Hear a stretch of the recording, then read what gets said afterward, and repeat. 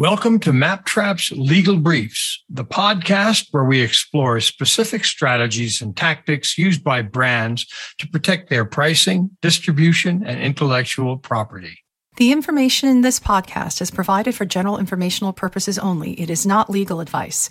Listening to this podcast does not create an attorney-client relationship between you and MAPP's guest presenters. Listeners should seek legal advice from a lawyer licensed in the listener's state.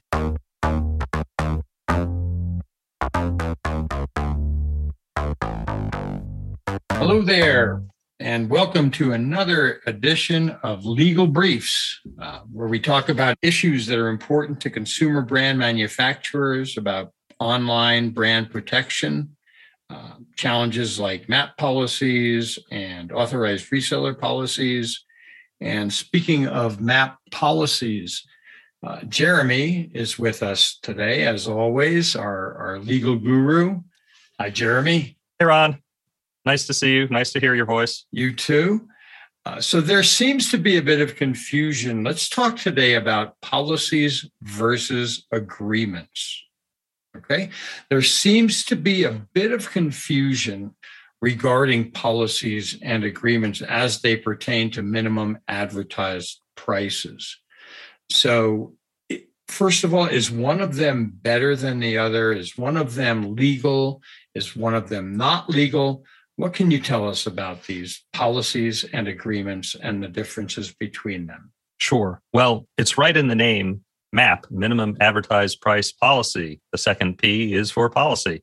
It is an important distinction, the difference between policies and agreements. A policy is a unilateral policy set by the company, in this case, the brand owner or the manufacturer. An agreement involves two or more people. So an agreement between the manufacturer and the retailer to do something is just that. That's an agreement that is bilateral or multilateral.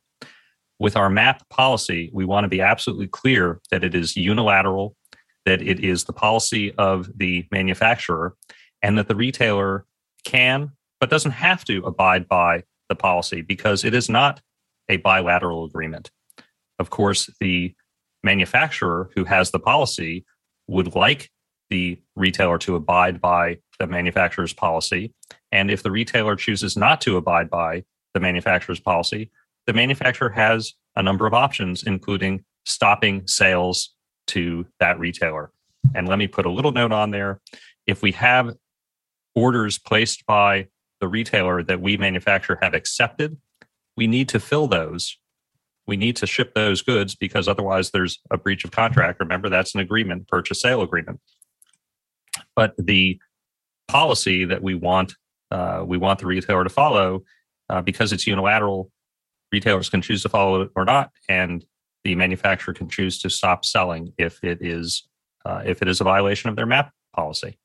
There are some brands that will send out a MAPP to their retailers and require a signature. Does that signature imply an agreement? Does that shift it from a policy to an agreement? Yes, I think it does. And that's a no-no. That's a bad idea. You do not want to have your MAPP policy including a signature line for the retailer to sign, because that does, in my mind, shift it over to agreement as opposed to policy. There, the retailer is essentially signing on to say, yes, I agree to abide by your policy. And once you have that agree in there, then it's an agreement, not a policy. So with a minimum advertised price policy, that's a bad idea. You can, however, ask a retailer to acknowledge receipt of a MAPP policy, but I wouldn't have a signature line on the MAPP policy saying you must sign here and return it acknowledging the receipt. You might simply say, hey, I'm sending this to you by email. Please acknowledge receipt, or send me some confirmation that you've received. That's okay. But again, I would stay away from a signature line on your MAPP policy for the retailer to sign and return. So what happens in the event that the retailer does not acknowledge that they've received it? Well, there again, you have the manufacturer, the brand owner, left with an option of how to enforce their MAPP policy.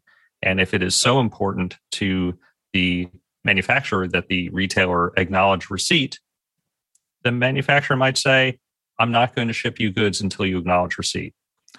That's an option. Sometimes a tough call. And I think it's a very tough call for all of these brand owners and manufacturers to decide when and how to enforce their MAPP policy and to have the courage to ultimately cut off a retailer if they are not abiding by the policy. But that's the choice of the manufacturer, and that's what the policy is there for. That's a great strategy. I like that. I think we'll recommend that to our clients. It's a really great strategy. Legally speaking, though, is a MAPP agreement legal?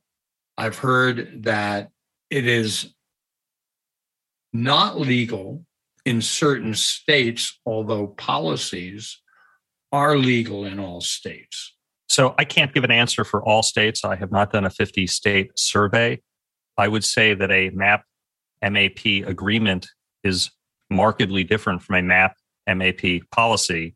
And once you get into agreements about prices, it to me goes over the line into price fixing. And that's something that none of us as manufacturers and brand owners want to do. We don't want to tell the retailer what they must charge or a minimum price that they must charge for a product. That is not a good idea because then you can end up receiving a letter from a state attorney general's office or the attorney general of the United States saying you're in violation, and then you're in a world of hurt. You don't want to be there. We surely don't want to be there. Okay. While we're on the topic of policies and agreements, many brands are implementing authorized reseller agreements. And what they're doing is they are including adherence to a MAPP policy as one of the stipulations to remain authorized. Is that something that you recommend against or for, or no, or are you neutral? Right. So I'll start by answering the question and saying I do not recommend that. I do not recommend having a reseller policy or a retailer agreement that incorporates by reference the minimum advertised price policy. Because there again, when you have the agreement and the MAPP policy is incorporated by reference, you convert the MAPP policy to a MAPP agreement. And again, don't want to be there. But you raise an interesting point, which should be a topic for at least one more podcast, which has to do with reseller policies and terms and conditions of sales. And the point here is that the minimum advertised price policy is just one part of a number of documents that make up a good relationship with your retail partners. Okay, that's great. I have one more question. Do you think there are certain must-haves that a MAPP should include? Yes, I do. And the first part being, this is not a requirement that you charge a particular minimum price. It is just, it is our policy. And of course, you retailer set the actual price that you charge yourself, and we don't tell you what to do. So that's an important part to, again, distinguish between this being a policy and this being some sort of agreement or the manufacturer brand owner telling a retailer what to charge. We don't do that. I think it's important also to have a statement in the policy that one particular person will be responsible for fielding or responding to questions, comments from the retailers. You don't want your entire sales force responding to all your retailers or different retailers. You really want to consolidate that conversation chain. So I would recommend having a statement that says, only Jeremy will discuss this policy with you, or only Ron, or only fill in the blank. And you need to instruct your sales team that that is the case. And if a customer calls them and says, hey, what about this MAPP policy? The salesperson should refer it on to Ron or Jeremy or whoever that person is. Other items that you want to address in the MAPP policy are how retailers will find the MAPP prices. Are they going to go to your website? Are they going to get a list emailed to you? Is there some other way this is going to be communicated to them? And if it's on the website, you want to make sure that retailers are told they should go back to that website with some frequency to make sure that they have the latest MAPP prices. You may want to address MAPP holidays if you are going to allow your retailers to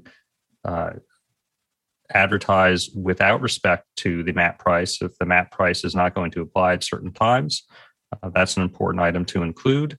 Other issues might be whether bundled products are subject to the MAP policy, or specifically, of course, which products are subject to the MAP policy, and whether it applies to store-wide sales versus particular sales. So if a store is going to have a friends and family sale, 20% off your entire purchase, is your product subject to that 20% off, or is that a violation of the MAP policy? There is a minimum advertised price policy checklist that is available to you on the MAPTRAP website, and you can get more information there.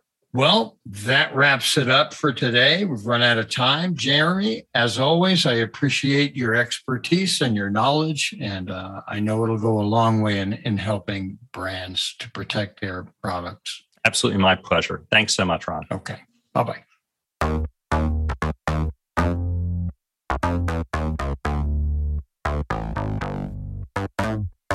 If you'd like to submit a question or topic for a Legal Briefs podcast, email them to legalbriefs@maptrap.com.